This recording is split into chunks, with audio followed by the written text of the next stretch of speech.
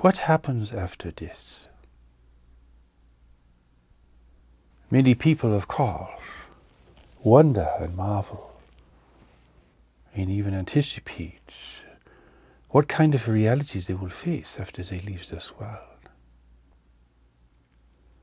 In fact, the emphasis on this is the foundation for the world's religion. For somehow it seems too incredible and too unreal to think that this life, with all of your intelligence and capabilities, will cease when your body ceases to function. Somehow this seems to be a contradiction. It is not merely that it is a fear or an anxiety. It is a contradiction. For you are born with a spark of awareness, and you will leave this world with a spark of awareness.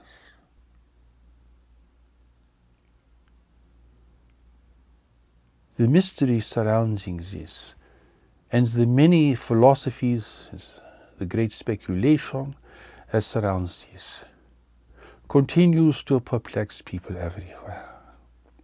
And in fact, this is a great concern throughout the greater community of life in the universe.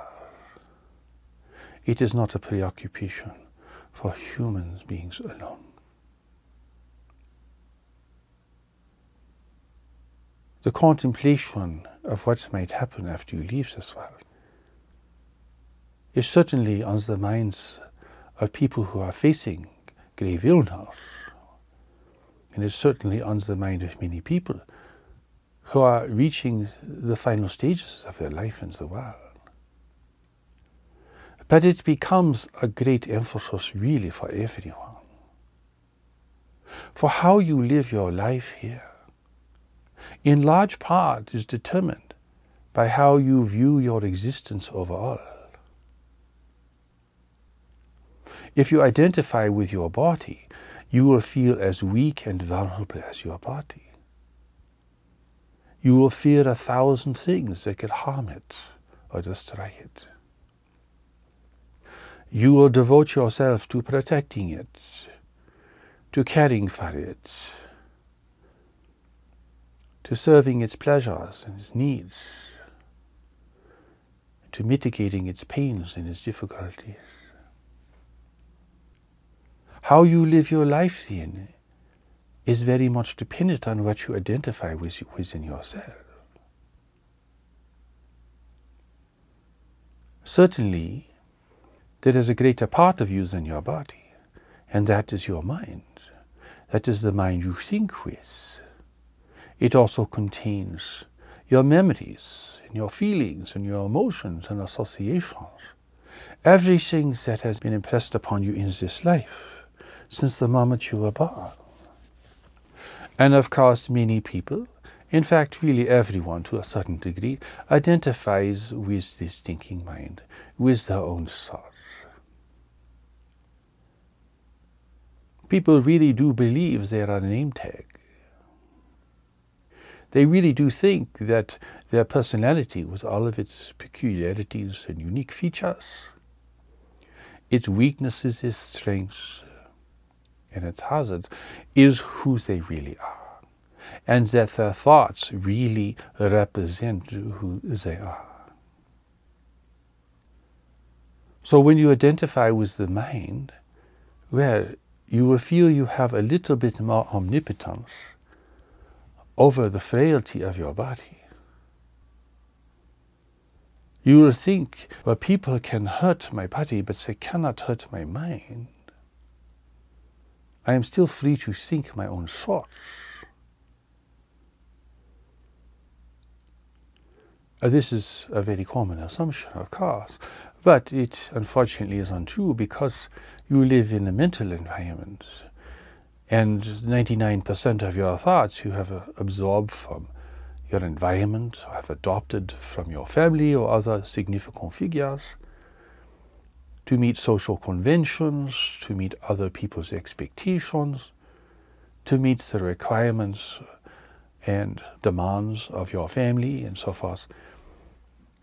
really you do have very little freedom in your thinking mind, because it has been so conditioned into. You think you are free, but you are not very free in this regard. So people identify with their thoughts, and even more so with their fixed beliefs. People are willing to die for their beliefs, to kill other people for their beliefs, to wage war, to commit genocide, to devastate the world, to denigrate others, because they are fixed on their beliefs. They identify with their beliefs. They think their beliefs is who they are.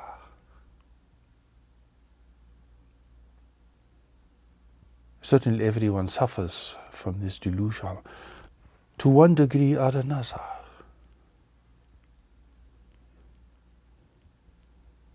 Where would you be without your political ideas or beliefs, or religious ideas or beliefs, or your social standards, or your expectations,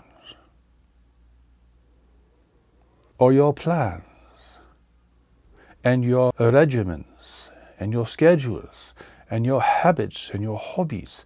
Where would you be without all these things? Would you cease to exist? Would you evaporate?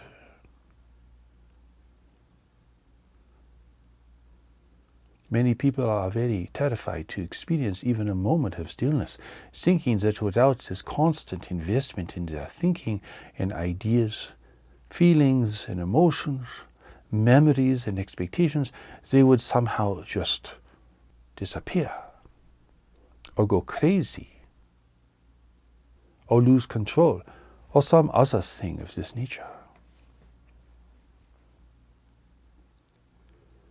And then there are people who believe they have a soul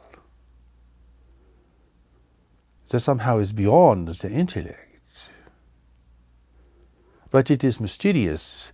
It is hard to attribute to it any aspect of the mind or the body. Some people believe they have an ethereal body, a kind of transparent body, because they cannot imagine themselves without having a physical form of some kind. And others think the soul has a lot of ideas and is somehow just another version of the intellect and the social conditioning. But there are many people, fortunately, who recognize that there is something about themselves and other people that is beyond the mind and the body. And this is a hopeful sign. For if you were in a hospital and you could not move, you would have to face your mind, because there's very little you could do.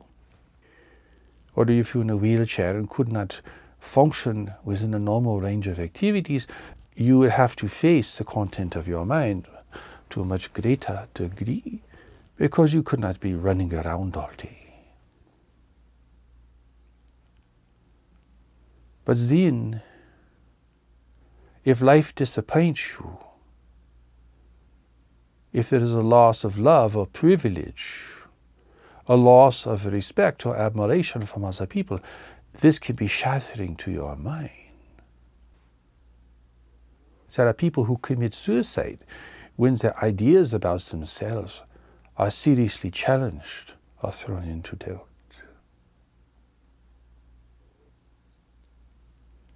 So likely you will face moments, either moments of some kind of prescience or moments of grave disappointment, when you really cannot continue to reinforce your ideas about yourself and stay distracted with your beliefs and your hobbies, your pursuits and your pleasures. For life has thrown a wrench in the works. Life has disrupted your dream, your self-obsession. And now you have to face something else within yourself. Perhaps you do not really know who you are. Perhaps your ideas are not so certain. Perhaps your beliefs about God and life and nature and culture and civilization, perhaps they aren't as true as you thought they were previously.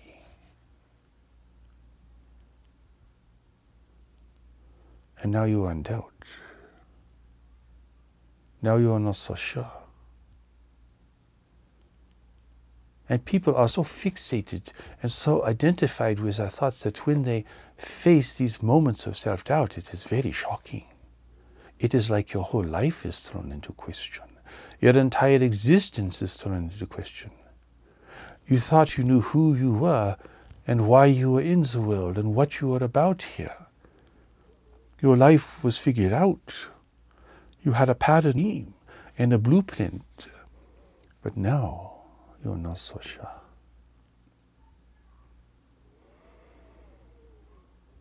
This is always a hopeful sign when you have these kind of experiences, even though people go to great lengths to avoid them and to escape them and to get out of them as quickly as possible. It is these moments that can give you a window into your deeper nature and perhaps give you a glimpse that who you really are is not your mind, your thoughts, your beliefs, your convictions, your associations, your memories, your expectations, and all of these. Moments of great disappointment can be real breakthroughs in this matter. So if you are experiencing great disappointment or great self-doubt, it is a promising moment for you. There might be a chance that you will escape the prison of your mind, the prison of your beliefs and thoughts and convictions. Perhaps you will not be so adamant now in asserting your ideas and beliefs, and so ready to condemn others who disagree with you, or who do not live according to your standards or expectations. And this is always a hopeful sign that perhaps you will have a chance to have a glimpse or a reminder that you are not your thoughts, you are not your mind. There is a greater part of you that is beyond all this.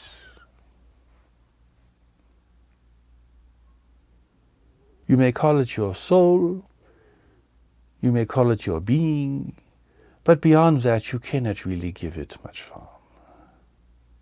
You can imagine that it is godlike or ethereal.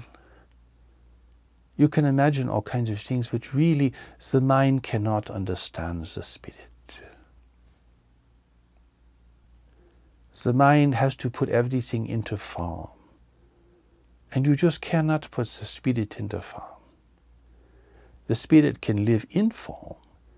The spirit occupies form, as in the case with yourself in your current existence, but you cannot really make the spirit take form. You can build form around the spirit can occupy a form, but it is not quite the same, you see. You cannot turn the spirit into something it is not. You cannot change what God created, even though everyone seems to be trying very hard to do just that.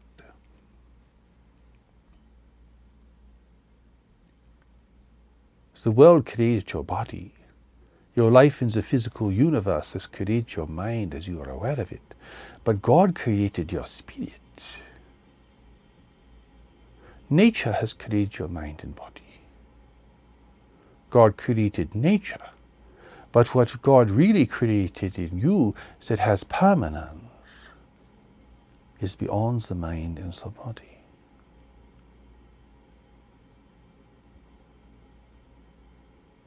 This represents a great leap, a great transition in awareness, a great threshold if you can experience what is being presented here. We are still living in the world, functioning, living within a body, using your mind to navigate the constantly changing circumstances and the innumerable problems of life, to have this experience, well, of yourself beyond your mind and beyond your body. It is very reassuring. It is a wonderful antidote to all of the fearful obsessions that people are so fixated upon in their fervent religious beliefs, in their hobbies, in their romantic pursuits, in their obsessive work. To seize that you exist beyond all these things gives you a kind of deeper confidence and a deeper self-trust. You really cannot trust the body totally because it is so fallible. It is so easily damaged. It is so prone to so many problems. And there is always a chance you could drop dead tomorrow, or step in front of a car, or have some other calamity take place. You cannot really trust your mind because it is so conflicted, and it is permeated with so much fear and anxiety and antagonism. It is really fairly chaotic because it does not have spirit to guide it. And without the guidance of spirit, the mind becomes rather erratic. It is prone to all kinds of difficulties and even self-destructive behaviors. So people who are the most balanced, whose inner life is the most harmonious, have established their identity beyond the realm of the intellect. Then they realize their mind is here to serve something. And if the mind only serves its own ideas, it becomes erratic and conflicted. And what you see as a result is the world you experience. That humanity can create things of beauty and things of terror. That even with all this intellectual brilliance, people suffer. They are miserable. They are dishonest. They can't be with themselves. They can't be present to other people. They can't sit still for a minute. They don't know how to be with themselves. They don't know how to be with life. They're limited in their ability to experience beauty. The mind is driven crazy without the guidance of spirit. The mind was made to be a vehicle of communication. That is its greatest purpose. But if this purpose is not experienced, if it is not understood, if it is not really fully being employed in a person's life, well, then they are going to be driven crazy by their mind and by the minds of other people. It is a constant racket. Many people just go to drugs to try to escape their own inner antagonism, the hellish state of their mind. People fall into depression. People become obsessive in their habits, their hobbies. The mental illness becomes rampant, ever present. If the mind does not serve spirit well, it becomes self-destructive. And even if its self-destructive tendencies are held in check, it seems to know no happiness or fulfillment. Who you are is greater than this. And that will tell you that your existence will continue beyond this life. Because if who you are is not your mind and your body,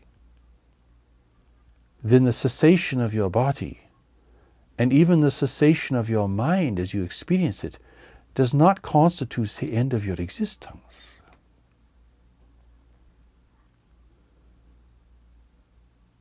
So when we come to the question of what happens after death, how you will see this and understand this is dependent greatly on what you think you are and what you identify with.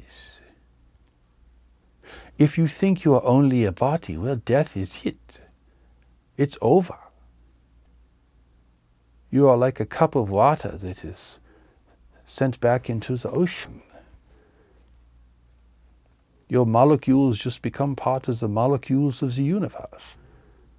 To become something else, a tree or a rock, or part of another creature, whatever. Throughout time, you are just part of the material of the physical universe.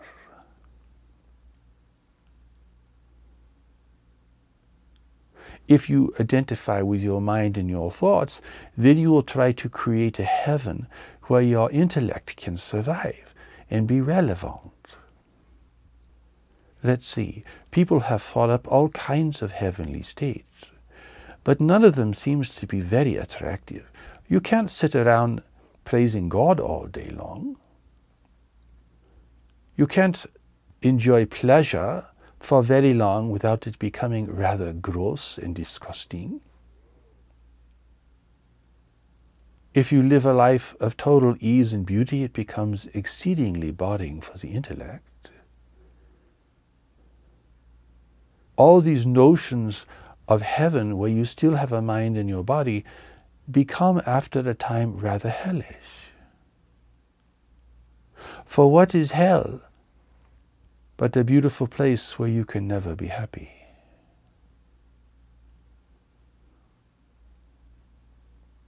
And the kind of heavens that people imagine where their intellect and their body can survive really become like hell after a while.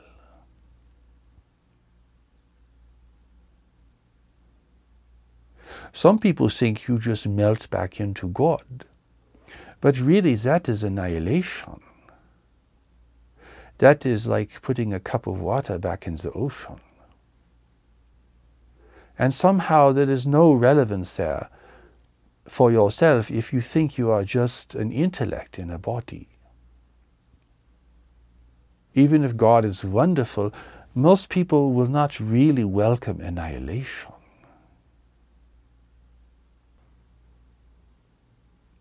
So to approach this question of what happens after death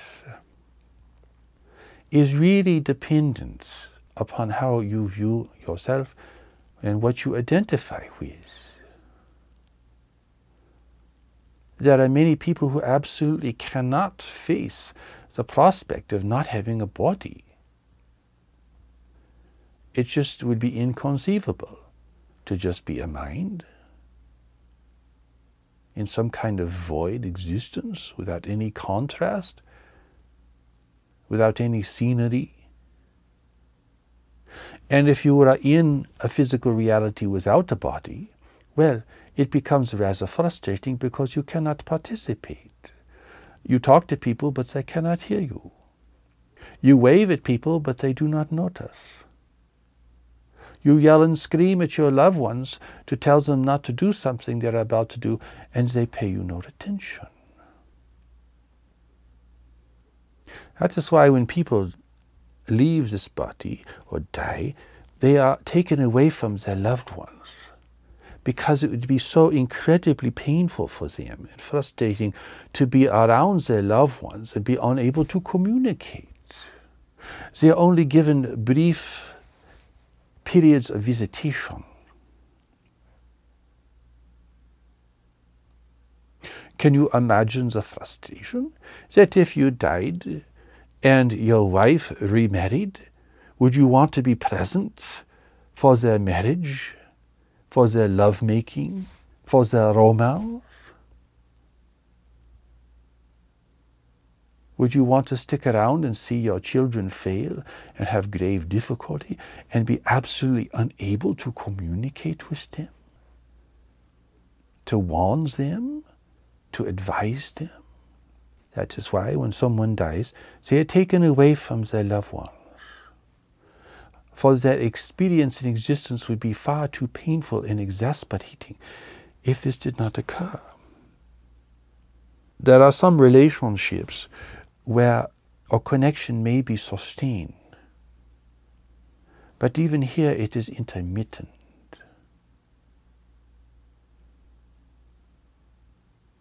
When you die, you lose your physical vehicle. It has served its purpose, or it was prematurely destroyed, whatever the case may be. You died young, you died old. Your body is a temporary vehicle. It gets worn out, it gets injured, it gets sick, it gets destroyed in conflict. You made the mistake of stepping in front of the car, or you weren't paying attention and you hit the tree. People seem to think that they die at some kind of perfect time, like they are finished with life. But that is not true at all. Anything can happen to you at any moment. That is why you must pay attention and be present to what you are doing. People think, oh, well, this person was ready to pass on. That is ridiculous. Very few people are ready to pass on. Older people, yes. People who have had long illnesses, yes. People whose lives have become so miserable that they're not worth living, yes. But most people die. When they die, they're not ready to die. They just die.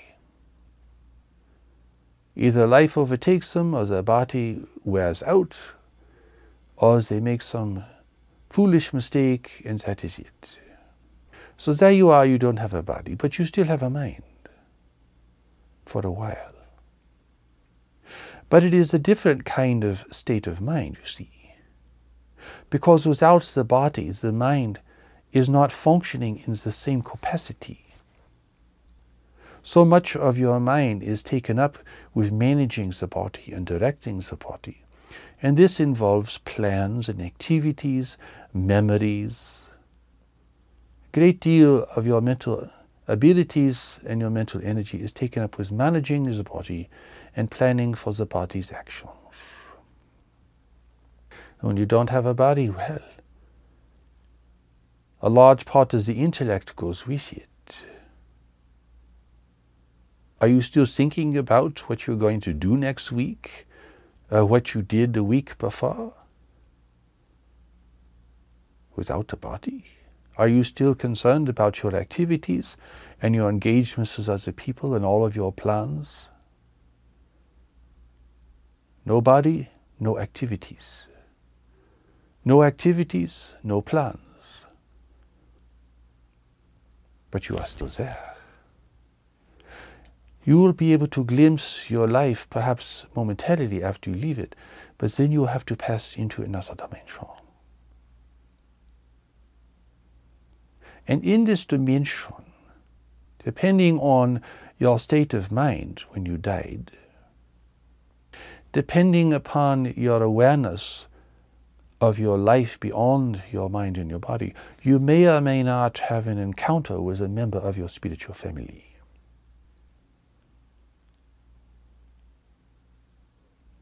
When people die in a state of profound ignorance or hatred or violence, do not have this contact consciously. They are sent into a kind of limbo state, out of time, where nothing seems to be happening. And then they are given another assignment, but they don't experience that. They just go into another kind of existence because they have not completed their learning mission in the physical reality. You cannot go back to God because your mind and your experience is not yet ready for that. And God does not wave a wand over you and dissolve all of your conflicts and difficulties. For you still have a mind, and it still is full of difficulties. So you're not ready to go back to heaven or to enter a greater state of existence.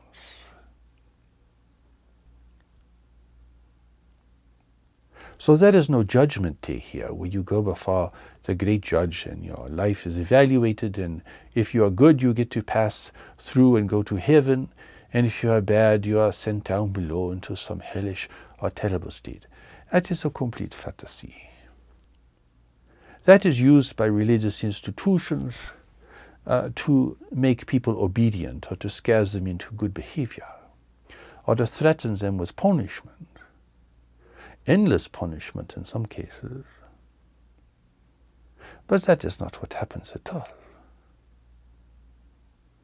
People who think like that must think of God as a really terrible being, fierce, cruel. Why would God punish you when you were placed in a world where making mistakes was so easy and the chance of becoming wise was so slim? God understands that without knowledge to guide you, the deeper intelligence that God has placed within you and created within you, all you could do was commit errors. So would God punish you if you fail to recognize and experience this guiding power and presence in your life? That would be like punishing a child for being a child, or punishing a fool for being a fool. Without knowledge to guide you, this deeper intelligence that God has created, well, all you could do is make mistakes. So this idea of good behavior, bad behavior, well, if you really did terrible things in life, well, you would be sent into another kind of existence to try to make amends for that. To rehabilitate the part of your mind that is beyond the intellect. You carry this mind beyond physical life to a certain degree, only it loses a lot of its thoughts and preoccupations, because when you don't have a body, why have preoccupations? When you're outside the physical realm, well, 90% of your thinking is just irrelevant and has no context. So if you are violent and ignorant, if you died in a violent way, or you were angry at God, or you were just very, very conflicted, well, you would be assigned a different existence. Probably within the same world, but in some cases you might be sent somewhere else in the universe. If you died in a greater state of equanimity and self-acceptance, then it is extremely likely you will meet a member of your spiritual family. And you will awaken in their presence. And you will be like, wow, where have I been? And you will all recognize each other even though you will not have fun. But it will be like waking up from a long and troubled sleep. And you will be back where you were before, in an entirely different kind of realm. But it is not yet heaven. It is not really a higher state yet. Your spiritual family that is watching over you in this world will greet you if you leave this world in a state of acceptance, in a state of openness. And if you have lived a life that is not extremely violent or conflicted, you have the honor and the pleasure of rejoining your learning group, whom you have been with for a long time. And they will give you the chance to choose what you want to do, to continue your service to life in the physical universe, because you will have the perfect knowledge that that is what you must do. This ability to choose is important because it will give you a greater opportunity for self-knowledge in your next experience of living in the physical reality.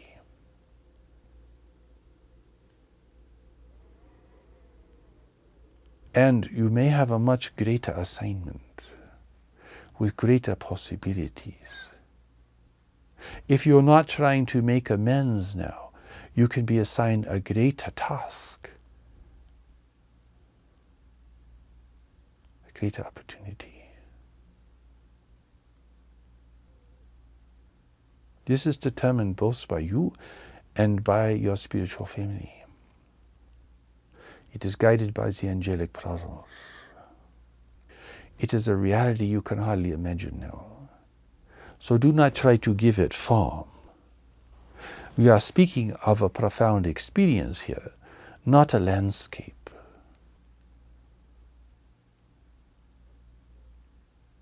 Everyone will return to heaven eventually, but it could take an incredibly long time and a great deal of suffering to get there.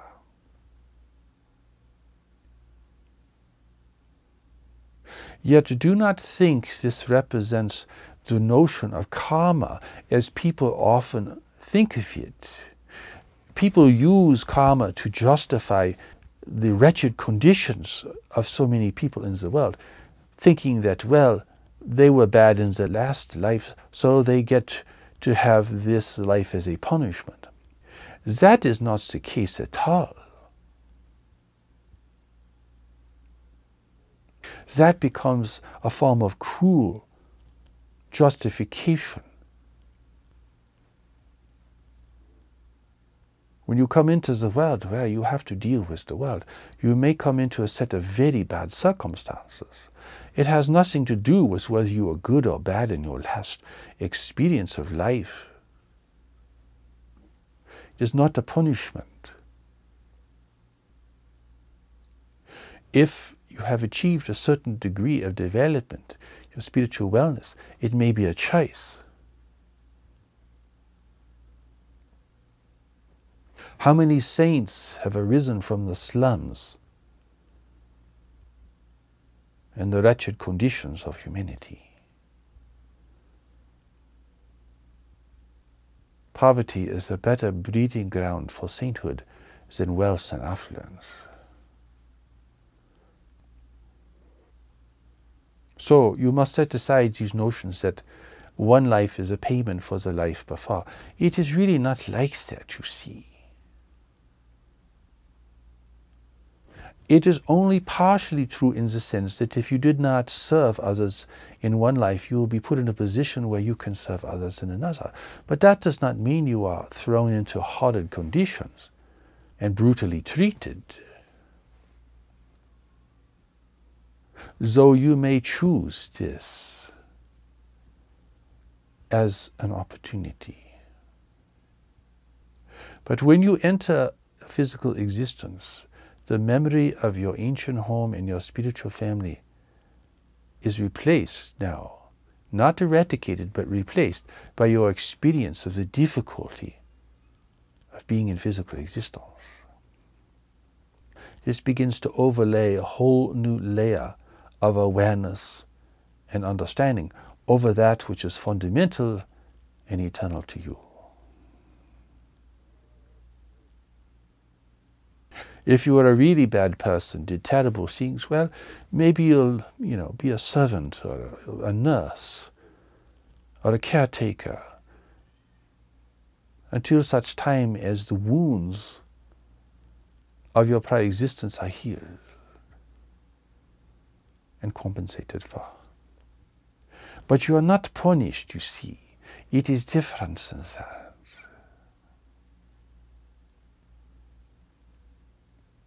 There are many beings who are waiting to come into physical existence and are choosing conditions that you here on earth would not want to choose for yourself, because they recognize that the opportunity for them to claim their spiritual heritage, to recall their spiritual family while they're in the world, would be more optimum in those environments.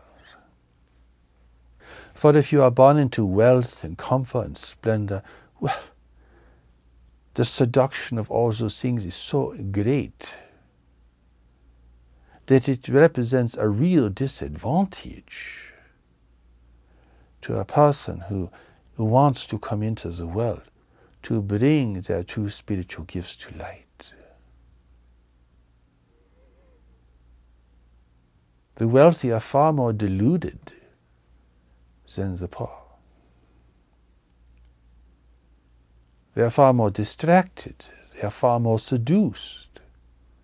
They have far greater attachments to things of little value than do the poor.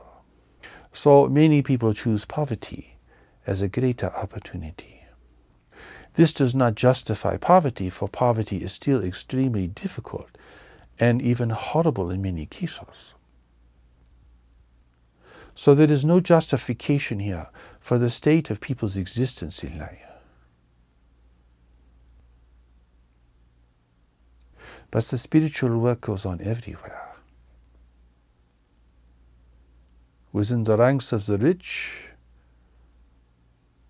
within the ranks of those who want to be rich, within the ranks of those who are poor, and even within the ranks of those who are desperate.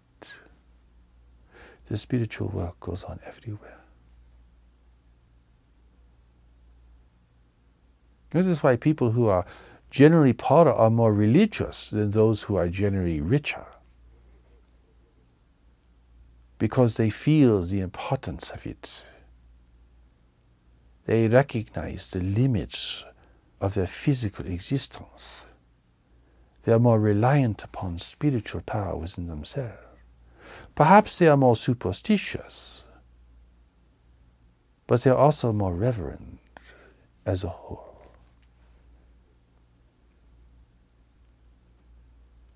Therefore, when you leave this world, you leave the body behind, and you leave a great deal of your thoughts and thinking, plans, goals, schemes, attitudes, that all go with the body because, well, you have no context for them now.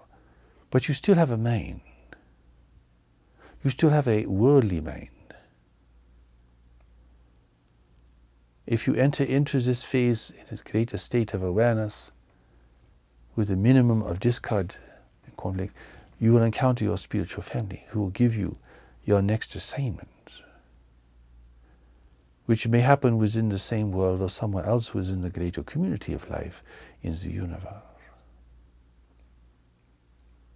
Generally, people return to the same world, but this is not always the case. Once you are complete being in physical realities, then this mind that keeps you connected to life at this level is no longer part of your experience.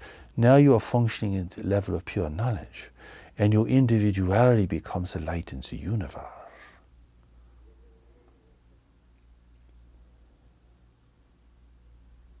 Now you shine like a star and do not float like a pebble.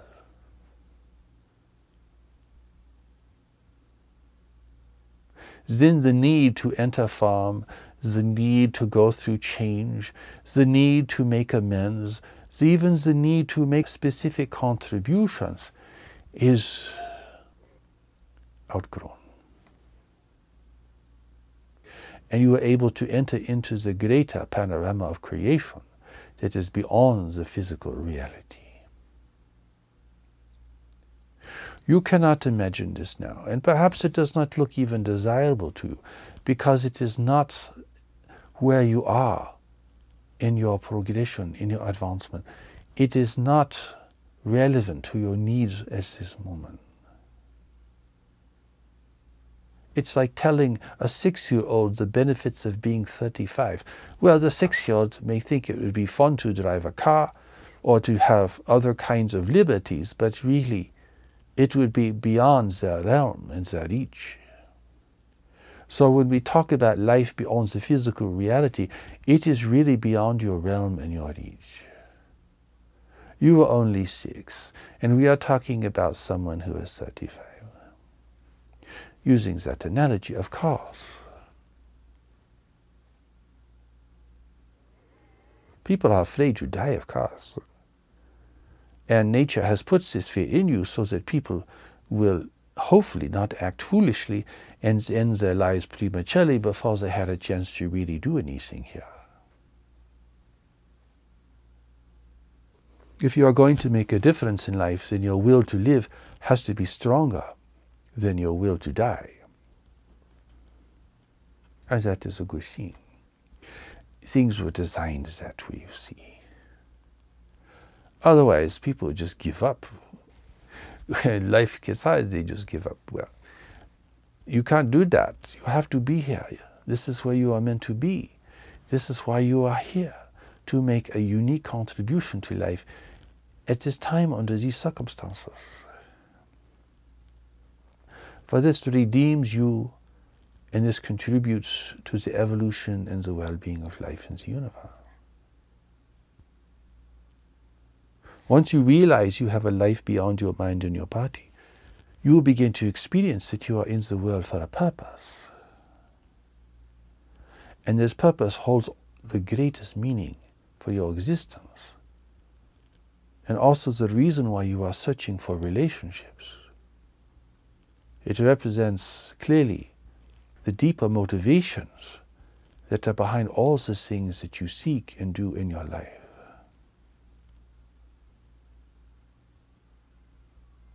This is the journey before you now. This is why God has presented steps to knowledge. This is why there is a new message for humanity in the world. This is why there is now a great clarification. For humanity must unite to a greater degree to face the great waves of change that are coming to the world and its future within a greater community of intelligent life. Therefore, your understanding of spirituality and religion, your understanding of life, your understanding of your own real purpose, meaning, and direction must be greatly clarified to you now.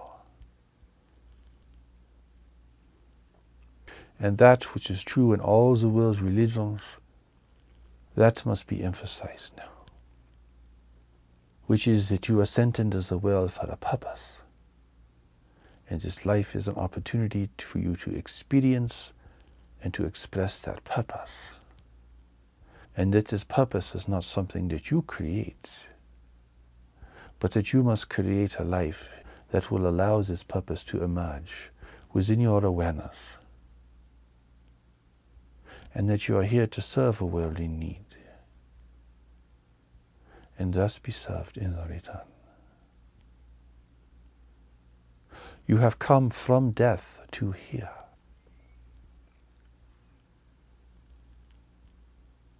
Death is both the beginning and an ending, but it is only a stage of your great existence and your great service to life.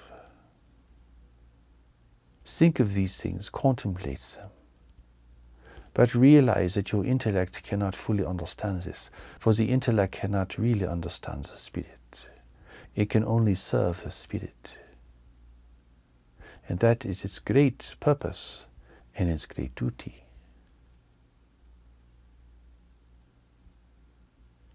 But do know that your life is greater than this one existence, and that who you are is beyond the mind and the intellect and the body. And you open the door within to a greater experience and a greater certainty and a greater power that are yours to receive and to contribute to the world around you.